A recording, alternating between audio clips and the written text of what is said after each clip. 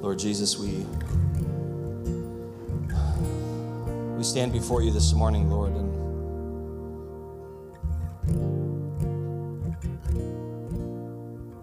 God, I would just ask that you would see our hearts, Lord, and God, I would pray just that you would also, Lord, just forgive us for taking something that's so holy and so beautiful at times. And God, I know for myself, I can get caught up in just the busyness of the morning and the week and the things of this earth. And God, we sing these songs. I sing these songs, Lord God, from a place where my heart is not engaged.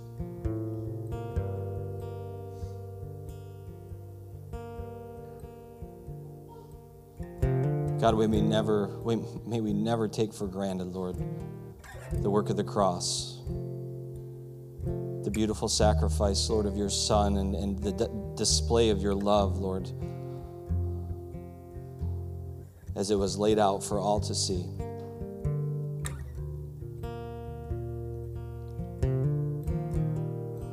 God, show us the way back to you. Show us the way, Lord, how we can live, Lord, in and on this earth and in our day-to-day lives, Lord, while having an awareness and having the ability to, Lord, to stay connected and engaged to you. God, as we look back through the scriptures and back, Lord, through the Old Testament and the preparation that would go into entering into your presence. And Lord, while the work on the cross and your Son, Jesus, Lord, dying for us and shedding his blood and paying that price has opened that veil, has opened that place to us, Lord God. There is still a preparation of our heart, Lord God, as we enter in. God, may you convict us, Lord, in the places, Father, where, again, we just go through motions. And God, that is not what we want to do. And God, where you reveal those places in our heart this morning and where you've been working and God, just calling us, Lord, to your heart. God, I pray, Lord, as those places, Lord, that need to be surrendered this morning, Lord God, become an awareness to, God, that you would remind us that all we have to do is hand that to you. That's the beauty of what you did. That's the beauty of the cross and the songs that we've been singing and lifting our voices about this morning, is that we bring it to you. We bring our dirtiness, we bring our filthiness, we bring our shame, we bring all, Lord, that the places that we fall short, and we bring it to you at your feet and lay it down at the foot of the cross and say, Lord, take this. God, may you wash your people clean this morning, that we would be found acceptable before a holy God. And God, as we prepare, Lord, to hear your word and to hear, God, a message from you, God, may our hearts be in a place to receive. Not in a place, Lord, of receiving because of we demand it or because we want to hear something that will tickle our ears or something to our preferences, but God, that we would hear your heart this morning. God, may lives be changed by the power of a holy and awesome and mighty God this morning. May we not leave this place the same. We thank you for it. We thank you for this time, and I thank you for every person within the sound of my voice, both here physically right now in this room, those watching online, Lord God. God, we thank you, Lord God, that we are able to gather as brothers and sisters in Christ, Lord, that we can gather together, Lord God, as your people, as the body of Christ. So, Lord, we ask humbly this morning, would you meet us here in this place and in this time, in Jesus' name, and all God's people said. Amen. Amen. Would you be seated? Well, I just want to say good morning to everyone here. If it's your first time with us, we just want to say a special good morning and welcome to you. If you haven't done so, we'd love to meet you at the red table there to the side. And for those who are joining us online, if your family, welcome to the table. And if you're a visitor or a guest, we just thank you for taking the time to tune in this morning and pray that you're blessed. Just a quick note before I get into the message this morning. Last week, for those of you who were here or were able to watch online, we had a presentation from our vision team and kind of laid some of what we found out. And we've got feedback from many of you this week, and a lot of it is good. And the one thing that came up a few times, and just wanted to bring some clarity, that I think some folks were looking for kind of here's like the finished product. And we have another retreat coming that's going to really kind of bring that to a close and tie it all up for us well.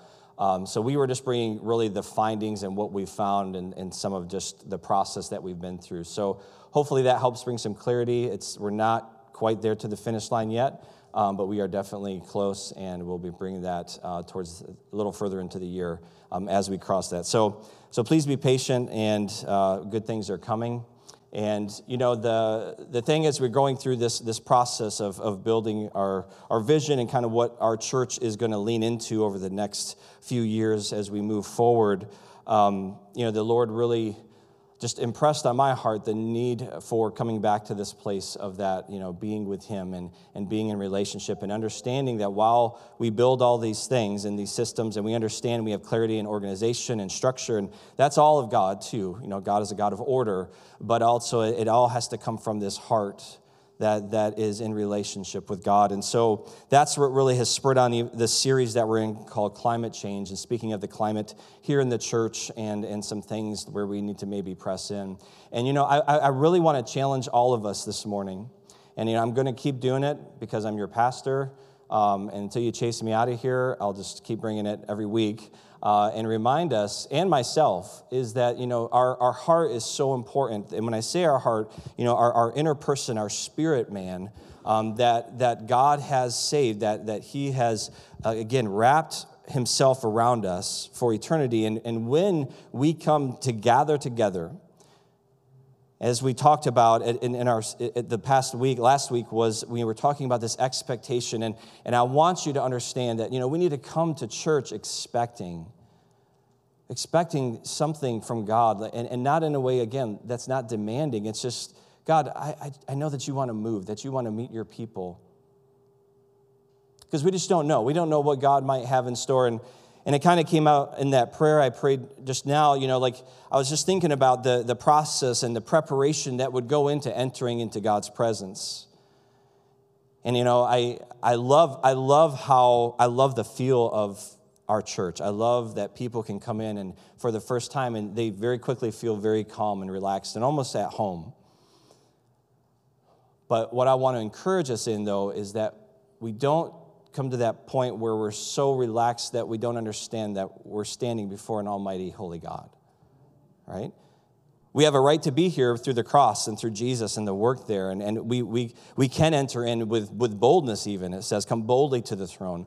We know that we belong here. We're family. We're God's children.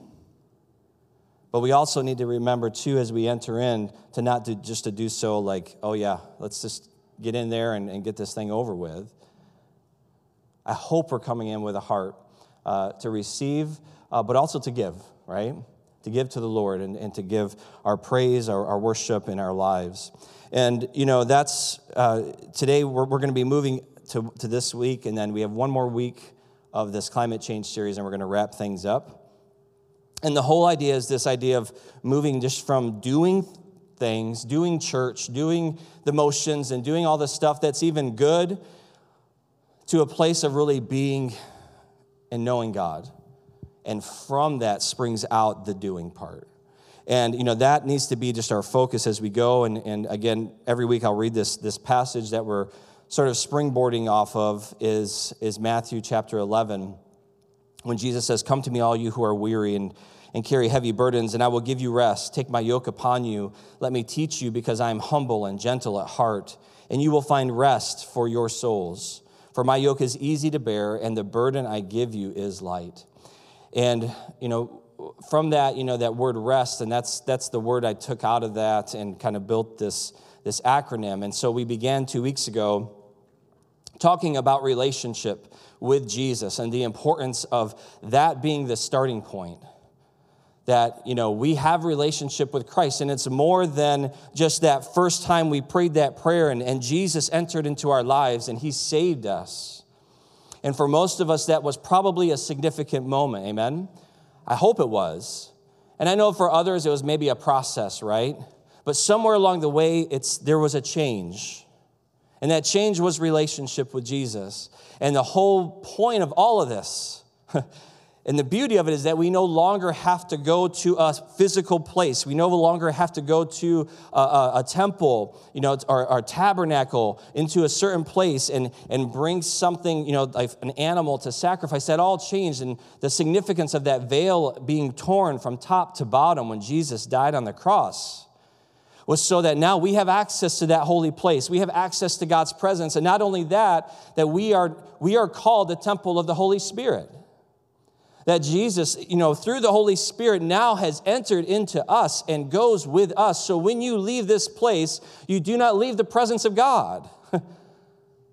The presence of God is with you and goes with you. And you know what that means? That when you walk in on Monday to work, when you walk into that situation in your house and kids are going everywhere and things aren't good, or when you walk into that diagnosis from the doctor that is not good and is not promising, you do so with the presence of God, with God dwelling in you. And when you walk into a room that's full of darkness or to a place that's dark spiritually, light walks into that place because God is with you and in you. And we need to remember that, church. And it all stems from this place of relationship with God. That's the beauty. That's the starting point. And then, as I said last week, we moved to what we said was expectation. And the fun and the beauty that comes with expectation. Another word, maybe anticipation, right? We come and we anticipate, we expect. When we pray for somebody, in whatever the situation is, we expect God to meet that person in that place. And I'm preaching to myself this morning too, because I can't say, sometimes I'm like, I'm going to pray, and in one sense, I would say it with my mouth every time that, I expect God to do something, but do I really believe with all my heart, like God's going to meet this person in this place? I've had the privilege of seeing some of those moments. I've had the privilege, or the non-privilege, or the opposite of the discouragement, I would say, when I entered those moments, and I can't say that I was in that point of expectation. We need to expect. And then that's going to bring us to our S in this acronym of rest today. And I would say the first two, relationship and expectation, kind of are close together. And I'm going to kind of pair the last two, the S and the T, together as we move forward, and we'll deal with those this week and next week. And so today we're going to talk about a wonderful, wonderful word called surrender. And I'm being totally sarcastic, right? Sorry, if you're new here, you'll figure this out. Surrender is not a word that we just love to use, is it? I mean, how many times do you say, I'm ready to surrender? We're taught, everything in us, our culture, like, no, I'm going to fight. I'm going to persevere. I'm not going to surrender. I'm not going to lose. I don't care if it's a board game or, a battle. It's like, no, we're here to win, right? This word surrender, I think, is just really, can be misunderstood, and it's not a word that is very palatable for us oftentimes. And so today we're going to just spend the next few moments, because we have a captive audience, and we're going to talk about surrender. And now everybody's looking at everybody, so if you get up and stand up and leave at this point, it's going to be really weird. So you're here. But I think it's going to be good, and I think it's going to challenge us. And then next week, and you're going to hear this is really going to kind of dovetail in to surrender. The last one is trust, and trusting in the Lord, and that's what we're really going to dial in on that next week. So we're going to finish with that next week. Today might be some heavy sledding, but I know you're all up for it, amen? You guys need to stand and stretch out or anything, or are we good to go? All right. I'm going to take a drink, because I feel like it's going to be a good sermon.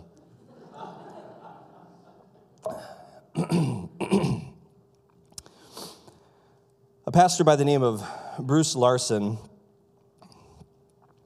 he shared this account. He tells how he helped people struggling to surrender their lives to Christ, because that's what we're called to do, right?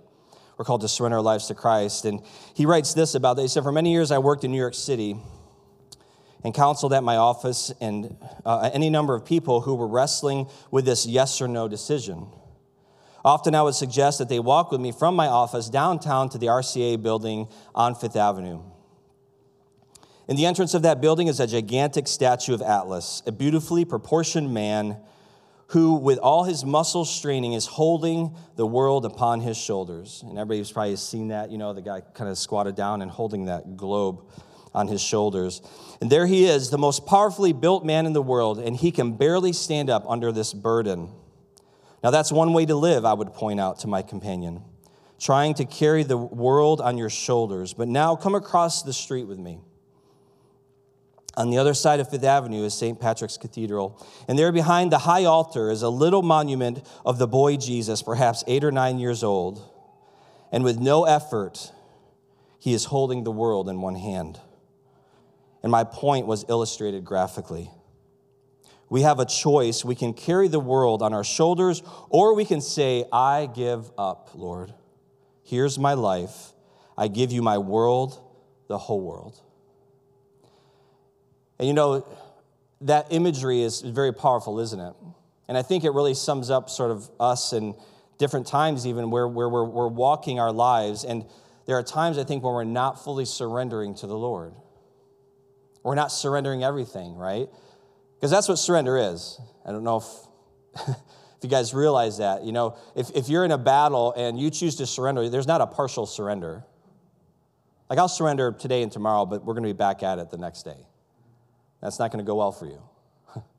Surrender is everything. It's laying it all down and laying it out. And that's what God has called us to, is to surrender. Webster's, defines this word surrender as to yield the power, control, or possession of another upon compulsion or demand, or to give up completely or agree to forego, especially in favor of another.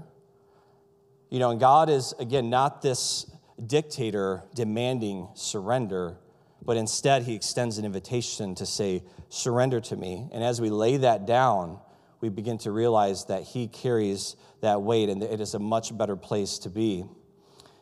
Around our house right now, in the Mater house, we're addicted a little bit to a TV show, Blue Bloods. Anybody seen that? Okay. It took forever. We hadn't watched it. We didn't start watching it until maybe 6 months ago, probably. And so we're in the beauty of modern times when we've got, 13 seasons, and we can just keep going to the next one. So we're about halfway through, but I love that. I love it because you're seeing kind of the police world. But I love the fact, and if those of you who watched it, the family always gathers at the table, and they hash it out, and they kind of go back and forth with their family, and families comes first. And but you often see these scenes where they're chasing the bad guy or bad woman, and we're all inclusive here, by the way, bad men and women. So they're chasing them, and they get them, in a place. They get them cornered, and they get them surrounded. And so they'll yell out to the person, we've got you surrounded, surrender. And what do they usually say? And come out with your hands up. And it's an amazing picture. And why? What's the significance of that? It's because you're showing that I have nothing left.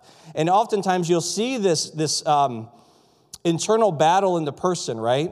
They're struggling. Maybe they have a weapon, and it's going through their mind like, do I try to fight my way out of this? It's me against about 30 cops, knowing that they're going to probably die if they try, or do we drop the weapon and just take what's coming and surrender to the authorities? And unfortunately, some choose to try to not even try. They know the outcome, but they fight instead of realizing, no, I need to stop and surrender. And in that sense, it's that sense of you're in a place you're helpless at that point, right? You can't. I mean, again, it's the flip kind of side because it's the bad person, but you're not going to overpower this or overcome this. And I believe with God, He's not like that authority where, we've done something wrong in one sense. But he invites us because there's something better for us, right? When we choose to surrender to him. And that is the invitation. And this word surrender, it shows in the Old Testament. Usually it's it is battle, kind of in the battle scenes. The word surrender it doesn't appear in the New Testament, at least in a lot of translations. Some will use the word surrender, but the idea are many places, and it often comes through in phrases like deny yourself or submission. Those are all things where really you're surrendering something, right? And so we can see that. And this idea of surrender and submission, again, submission's another word that, again, I'm sure, you put that on a book, it's not going to have a lot of sales, for self-help. But surrender and submission really go very closely hand in hand, and they're nearly the same thing. And so, we're going to look today, as a lot of times the same between surrender and submission. But I did like one writer's definition as he kind of separated them just a little bit. I wanted to share that this morning. He said it this way. He said, although we have surrendered to Christ at salvation, the rest of our life will present opportunities to submit ourselves in love and obedience to him. And I thought that was beautiful, because that initial, when we respond, we surrender ourselves, we surrender our lives, but then we have to walk out what it is to submit. And that third word is introduced here, this term, obedience, is often tied to all of this too, right? So surrender, submission, and obedience. In fact, one of our house rules is we submit to God's word. And what does that mean? Well, we surrender to God's word, we submit to God's word, and we obey God's word. And oftentimes when I'm preaching and when I say this and we laugh and you get me at the door sometimes, I say, go out, leave the place changed. Go do something with what you've heard today. Because that's the obedience part, right? It's like we can sit there in the support group and talk about losing weight, but it really, the rubber hits the road when you go home and you open that refrigerator door and there's a piece of chocolate cake and an amazing carrot or apple that sits next to it, right? And you have an opportunity now to submit and to walk in obedience and to walk that out and to obey the plan to get you healthier, to get you to a better place, or you can not. And so I think that's that picture, and that's what we hear is we take God's word as our authority, meaning that we submit to it. Meaning that where actions are needed to be changed, we will do so even if it's challenging because we believe that this is the word of God and this is what we are supposed to be surrendered and submitted to. Listen, just want to think of how much trouble I want to get into. I struggle with things in the scripture, okay? My flesh wants to do something. Or it may even seem like, what's the big deal, right? I'm not going out and hurting somebody. What's the problem? And, and choosing not to do that, but then I come back to that place, well, God, I've surrendered my life to you and I've submitted to your word. So if this is the way it is, and this is the problem with a lot of our culture and the way it goes, and even a lot of the churches that go along with the culture, is they've lost sight of the authority of God's word. Listen, Andrew Jackson, everybody knows him? Sadly, and a lot of people don't, he actually ripped portions of the Bible out, like pages, the parts that he didn't like. I would love to do that, frankly. But at the same time, then it's not God's word. It's not the entirety of God's word. And so I know that I trust God and I've surrendered to God. And so I know that he has laid this out for us that we may know what is right and what is wrong, how to walk our lives out here. And so, again, understanding this idea of surrender and submission. And let's just explore this a little bit more with a couple more visuals for you in your mind. First off, I have a few guys hanging out in my house. There's 4 of them, and they won't leave. Oh, how a pastor's kid wishes they could get the microphone sometimes. But I love them, and I love having them around. And we still, especially my older 2 boys, they're sitting right here. But every now and then, they get their feathers kind of up, and they want to physically engage me. I'm almost 50. And so, it's funny. It's not funny, you guys. But we so we start wrestling, right? We start going, and honestly, they're getting stronger. You're getting stronger. And honestly, the thing that wins right now is just I outweigh them by like 100 pounds. And so my only salvation is just to kind of wrap them and just like pull them to the ground, and then I just get on top, and then pretty soon they surrender. But yeah, so we'll do that. We'll mess around and stuff. And it's funny because like my son Noah, we were in Texas at my father-in-law's. I mean, what better place? And we decided he was supposed to be going to bed. I forget how it happened, but we ended up wrestling. And I ended up, on him. And he will not, and he's done this since he was 2. I thought I was going to start sticking bamboo shoots under his fingernails to get him to like do the right thing or confess. But I didn't. But so we're wrestling, and he just won't like tap out, if I put any more pressure, a bone's going to snap or something like that. I have you. I don't want to actually hurt you long term. So we have to stop this, and he wouldn't surrender. So now he goes around telling everybody, hey, you didn't really beat me, But that's a form of surrender, right? That's one form. That's one picture of surrender I want you to. Would everybody agree that at a point, that's a surrender, yeah? Okay, so that's one picture. Now let's move over to here, and I'm going to read this. It's actually by an author named John Tyson. He's a pastor in New York, and he wrote a book called The Burden is Light, and he talks about Henry Nouwen. Anybody heard of Henry Nouwen? If you haven't, and if you're really looking how to deepen your walk with the Lord, he's a great place to go. Very, very good things. But he wrote this in regards to Henry Nouwen. He said this: many have found, talking about a trapeze, right? Many have found the trapeze to be a rich metaphor for the concept of surrender. One reason this metaphor resonates has to do with one of several meanings of the word surrender: to give over, to return that which truly belongs to another. It carries the implication of putting one's full weight on something or someone. And there is probably no better metaphor for putting yourself into the hands of another than suspending yourself in midair, waiting to be caught. This metaphor became central to Henry Nouwen's faith. Let's check out this commitment, right? At the end of his life, Nouwen took a sabbatical and gave serious effort to learning the trapeze from a troupe of flyers. It may seem like an odd thing for a brilliant scholar to do, but given that his life was in many ways haunted by a struggle for control, it makes perfect sense. He wanted to bask in the reality of the metaphor by hanging in midair and learning to be caught.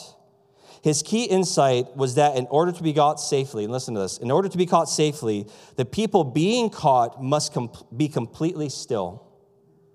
They must surrender control, placing total trust in the catcher's ability.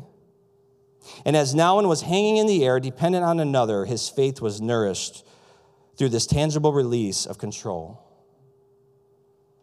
And so we see these two pictures, me with my boys, and this picture of the trapeze and Henry as he's being caught. And there's a stark difference, right? Over here in my world, it was, I'm going to squeeze that surrender out of the person. I'm going to overpower and pull that out. Where in this world of the trapeze, it's that choosing to release and to let go. And think about that. Think about the seconds between the release and the catch. Now, again, we usually see with the net below, but imagine there's no net. Just got real, didn't it? And to have that complete surrender when they release of the bar and they have to stay completely still, because most of us would probably be like, trying to grab something, but to trust and to be still and to surrender and to know that that person, the catcher, is going to grab hold and take hold of you and hold you securely. And that is, I believe, the picture of us and the Lord. It's a willing surrender because we want to be caught. And when we are caught, that is when we really can soar. That is when we can go on with God because we're safe in His grip, in His grasp. But it takes surrender on our part and a trust in Him.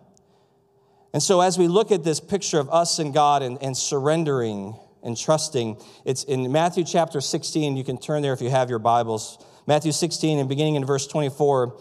Then Jesus told his disciples, if anyone would come after me, let him deny himself and take up his cross and follow me. For whoever would save his life will lose it, but whoever loses his life for my sake will find it. For what will it profit a man if he gains the whole world but forfeits his soul? Or what shall a man give in return for his soul? And in this passage, there are some very key words here that, it begins with if. If. It's not a very, strong word in the sense of, this or that. It's if. There's a condition, right? If this or that. And it says, if anyone would come after me. So it's kind of being laid on the table. It's if we want to continue that illustration of the trapeze, if you choose to let go to be caught, or you can hold on to the bar and return back to where you came from. It's contingent on this. And then more like really challenging words and descriptions. If anyone would come after me and let him deny himself. Does this line up with our culture at all? I mean, even at our culture, just us, right, as human beings. Take my 2-year-old, Levi. I mean, he is denied of nothing. If you don't give it to him, he's going to get it, right? We didn't teach him that. That's a gift from Adam, right? It just keeps going on. You don't have to teach your kids that. It's just in them. And so it's not in us to deny ourselves of anything, especially, again, we have a lot of comforts. And I think, too, I think this goes back to what I was saying earlier about the preparation and the work it was to enter into God's, go into the temple. You had the cleansing and the rituals and the things you had to go through in this preparation. Not to mention you just traveled how many miles, hundreds of miles sometimes to get there with the family and all the dangers that laid there. And so I think it was, in some sense, I know it was, in cultures like, or in that time and even in other cultures now that don't have the abundance that we have of things and stuff and conveniences, for them, they're denying themselves all the time. They have to, right, physically. And I think it carries over a lot of times. And I think also that's why you see some of the greatest moves of God happening right now in places where the church is under greatest persecution is because there's a denial of self. Not because, and it's almost like, I don't want to say it's forced, but they don't really have a lot of options in the sense of they do if they denounce Christ. Think about that. With a single statement or phrase, all of their stuff, all of their world can come back to them, but they choose to continue in persecution or to be imprisoned or to be beaten, and a lot of them, martyred, refusing to go back to their comfortable lifestyles or what they could have on this earth. It's a denying of ourselves.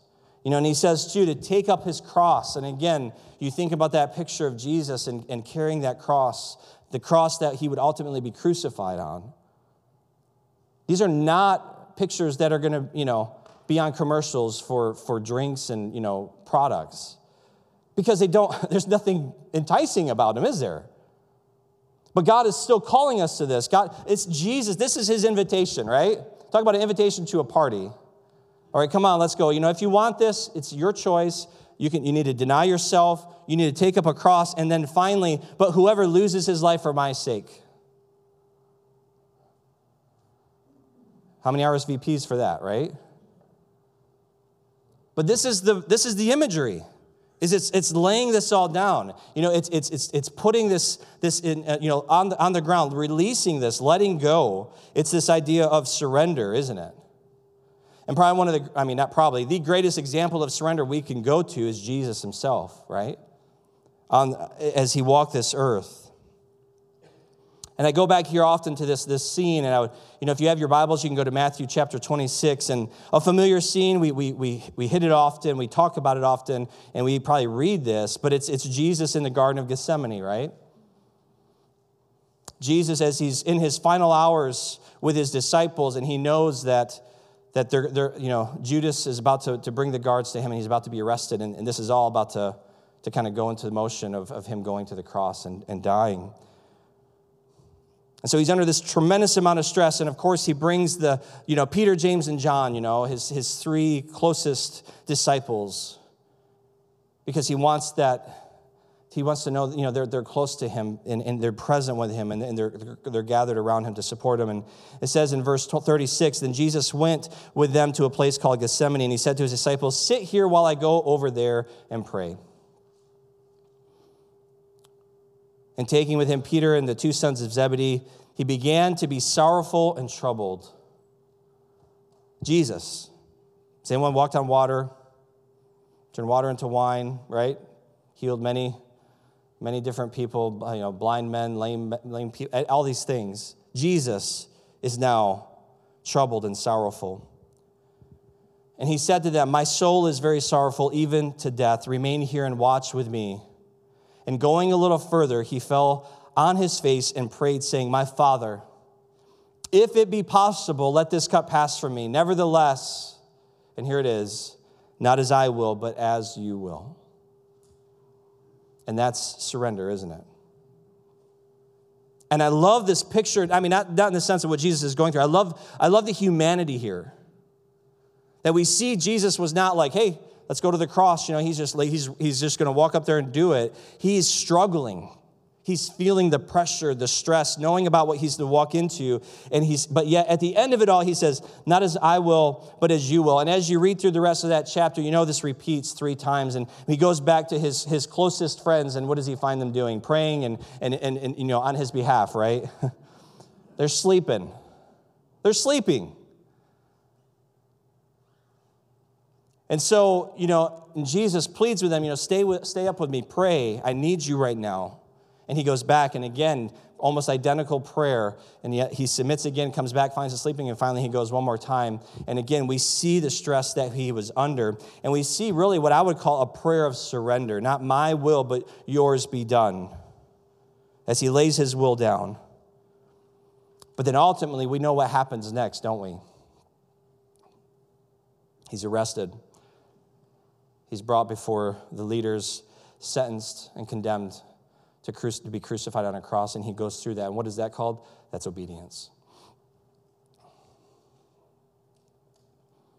It's one thing to submit to God's will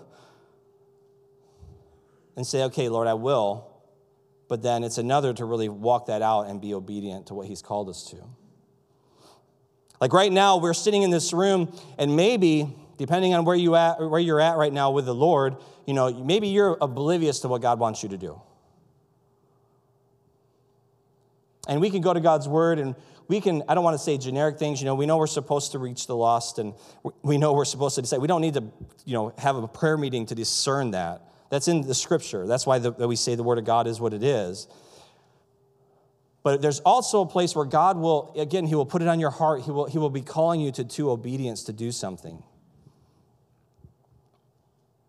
And my question for you and for us today is, are we pausing, or is our busyness sometimes a way to stay disengaged from maybe what God might be calling us to do? And I believe with all my heart, this is probably one of the greatest challenges. And we talk about, relationship, right? We talk about being expectant. But understand, as we do that, like authentically, we really do that, be prepared that God may speak to you. And God may show you clearly something.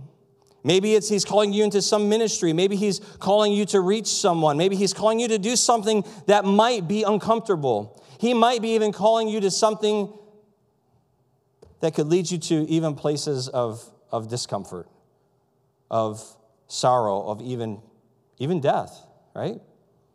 This is what happens when people are called to the mission field. They go in and they know. I mean, that's missionaries. I don't know if they still do. They used to pack all their stuff in a coffin. That was their shipping container, because that's what they expected. And so I want to challenge us today. And again, maybe I'm speaking of things too far off for us to grasp this morning. And I don't want to do that. I want you to understand, though, that our desire should be to know the Lord's will. But the challenge is going to come when you discover God's will, and then you actually have to step out and be obedient with it. Right? And that's not to scare you, but But can I just, sometimes I wish I was just not me. I just wish I wish I had all the words and could just capture what I feel like and sense God's doing, but I've had glimpses of this, when we lived overseas, and I've been in some difficult situations, nothing super crazy. But all I can say is this, like, it's in those moments. It's in those moments, first we find God's will, and we know God's calling us to this, and then we dare to step out. And can I tell you this too? It's typically not going to go right at the beginning. It's not like, whoop, hey, this is great. No, you're going to be like, and then like a train hits you, right? It's just you're going to be hit hard, and you got to choose to stand and know, like, no, God's called me to this, and he will give you the strength. But can I tell you this? The thing that many of you in this room are missing right now, but desire deeply, is found in those places of opposition and found in those places of obedience. It's when we step out into that place where we are now we're in the deep end of the pool, and the waves are kind of crashing in, but we know God's called us there, and we stand. Why? Because it's in that place that we come to our end, that we come into our weakness, and therefore now God can move in his strength and accomplish great things in us. And some of us here today feel like, man, I just feel like God, I'm just far away from the Lord. I just don't feel, I don't sense that closeness with the Lord. It's because we're walking in disobedience. And God is inviting us, right? I remember when I taught my kids to swim, and I'm in the deep end of the pool, and it was like that first time they're going to jump off the edge, right? And I'm like, but they knew. I'd been with them. I'd helped them learn how to swim. I'd been there. But at the end of the day, even before they knew how to swim, you know what they knew? They knew that I was their dad. And there was no doubt in their mind that I was going to catch them, and I was going to make sure that they were safe. And they would jump. Some of them jumped without me even realizing, like I wasn't even trying to coax them, but they were just like, oh, there's Daddy, and they jump. But wouldn't that be beautiful if that's how we lived our lives with the Lord? Hasn't he been faithful? Don't we trust in who he is and his strength to know that he's going to catch us? And just kind of like when you jump in the pool or you get in and you may go under the water for a second, but he's going to be right there to pull you up. And there's going to be challenges. There's going to be struggles. But much in that scene, right? I can't save my son or I can't help him, from halfway across the pool, can I? Where do I have to be? I have to be right there. And I would usually, grab them. I usually kind of get them around. They get on my back, right? And they're holding my neck, and I'm swimming, and they're just holding on to me. And isn't that a beautiful picture of how God wants it to be with us? But too many times we're like, no, I'll just stay in the shallow end. Or I'll just stay here on the side, on the edge of the pool. He's like, no, come be with me. And watch what we can do together. Watch what I can do through you.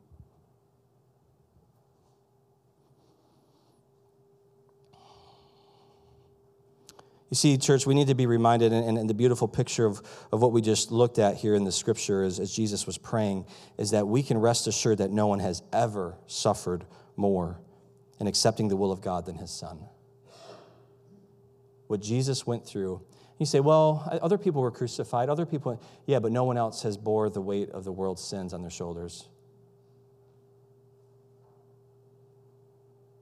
And no one else has been in the place where all they've known is relationship with their Heavenly Father. And in that moment, as the world's sin was placed, that there was separation. As Jesus cried out, my God, why have you forsaken me?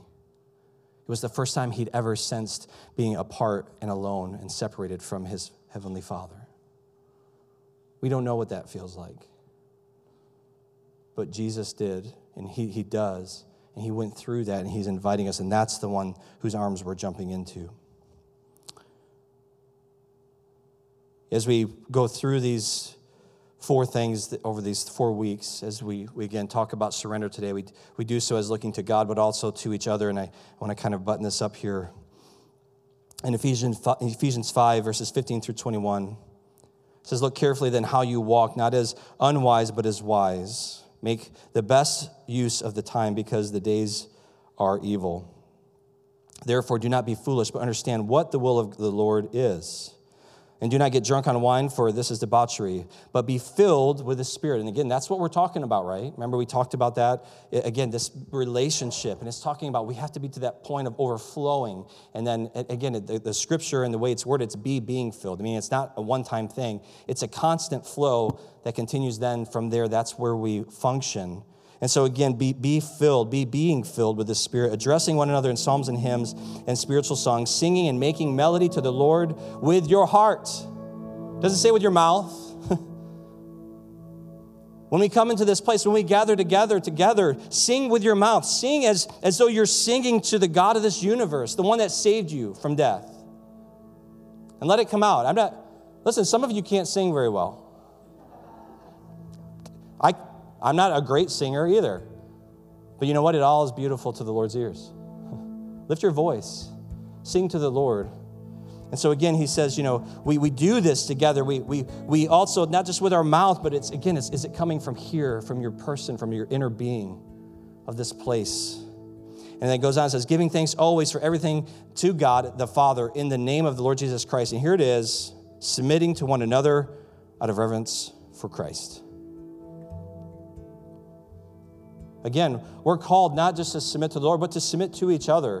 What does that mean? It means that we walk in unison. We walk in obedience together. And when we see somebody else doing something, we can call them out. Not because we've arrived. We do so in love.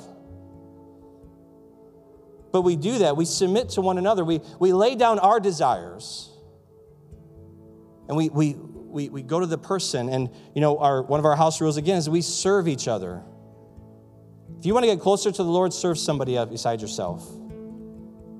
And in that point, you're just going to, because why? Because that's what Jesus did. As we close this morning, I want us just to key in here just for a moment. And I just want to talk just for a second here about body posture. You guys don't have to sit up straight or anything right now. But there's a significance. Why? Because what are we made? How are we made, right? Body, soul, and spirit, right? God has given us all three of those areas, and so our body is part of it. And oftentimes, when we worship, you might see somebody like raising their hands. Why do we raise our hands? Maybe some of you are like, I'm not raising my hands. But there's something about when you lift your hands. What is that? It's just like, remember, blue bloods, right? Surrender. That's what you're doing. You're lifting your hands, and it is in the Bible, so it's scriptural. But you raise your hands to the Lord. Why? Because it's saying, God, I surrender to you. I surrender myself. Sometimes I'll worship like this. Sometimes I worship like this. Like if I just like, God, I need you. I just need more of you. And it's kind of an act of, again, it's another posture to receive. But there's something about that, and I want you to see the significance. And many of you know C.S. Lewis, probably from Narnia, but he also wrote some other things. And if you've ever read the Screw Tape Letters, it's a very interesting book because it's from the enemy side, right? And so so understand that's what's being written, is it's from Satan and the demon side. And, the experienced demon Screw Tape is teaching his understudy how to discourage Christians from praying. And the trick is to make prayer a mere mental exercise. Listen to what he says. He writes this. He says, at the very least, they can be persuaded that the bodily position makes no difference to their prayers, for they constantly forget what you must always remember, that they are animals and that whatever their bodies do affects their souls. And so I want to encourage us today, and even as we looked at Jesus in the garden and what I call this humble prayer, it said that he fell down on the ground. And I started thinking, honestly, when was the last time I knelt and prayed before the Lord? I usually pray, I walk and pray, and that's awesome. I love it. It helps me. I'll sit and pray sometimes. But there is something about our body posture. And I'm not saying you have to do it all the time. You can while you're driving, you can be praying, but there's something about it's putting your body into a posture before the Lord that helps us, our soul and our spirit, get in the right place as well. And so I want to encourage us today as we think about that, as we are in worship. And again, listen, nobody's going to come by and say, hey, you need to raise your hand higher, higher. There's not it needs to be from the heart. But I also want to encourage you too that sometimes that motion or that thing kind of is what sparks and gets things going for you, right? Sometimes we just have to put our body into a place of submission before the Lord, and then he will start moving. Amen? Would you bow your heads? Actually, could you stand and bow your heads, please? Heavenly Father, we thank you, Lord, for this morning. I thank you for, Lord, every single person, Lord, in this place. And Lord, I thank you as we've looked today at your word. And we've looked today at this idea and this thought of what surrender looks like. And again, Lord, it is not always a pleasant word, but God, we understand that while it may be difficult, it may not be our first instinct, Lord, to respond that way. But Lord, that when we do, what happens to us? God, the way that you meet us, Lord, in that place of surrender, because God, again, we can be prideful. And Lord, we can miss the mark in thinking that we do all these great things, Lord God, but we understand that we are nothing apart from you.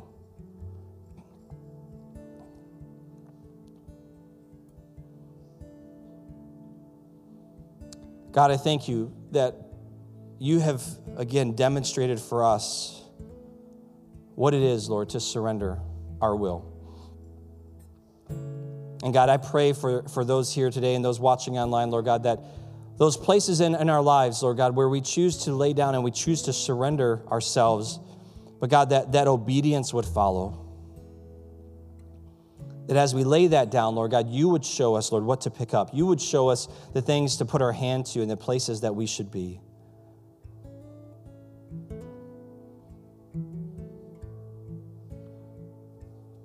So all across this room, I just, as heads are bowed and nobody's looking around, if that's you today, and again, if you don't do this, that's fine. There's no judgment here. But if you believe that God has been speaking to you and that God wants to kind of lead you, maybe just into a new place of obedience, I'd ask that you would just raise your hands and surrender to the Lord, and just hold them up. Nobody's looking around right now. If you're online, just type surrender into the chat if you're on our chat. Because it's an act, it's a choice, and it may be uncomfortable, but I believe that God responds in those moments. And I pray that as you lift those hands up to the Lord, let that be the posture of your heart as well. That it is a reflection of where your heart is, that you are standing before the Lord, your hands are open, and you're saying, Lord, I surrender to you. Lord, use me how you see fit. Because I want to know you, and I want to be used by you, and I want to have moments in this life where I'm investing in things which are eternal, that have an eternal weight, not just my own gain or my own things or own desires, Lord, but God, meet me in this place, Lord, please. God, I thank you that you see the hands that are raised. You see those, Lord, again, who are just leaning in, who are trusting as in this act of moving our physical body, God, that you would respond as it reflects, Lord, what we're doing in our hearts. God, we thank you for moving and meeting us here in this place today. And as we enter into this time, Lord, in this last song, as we lift our voices to you, let our hearts be lifted to you as well. And Lord, we pray that you truly would inhabit the praises of your people. In Jesus' name, amen.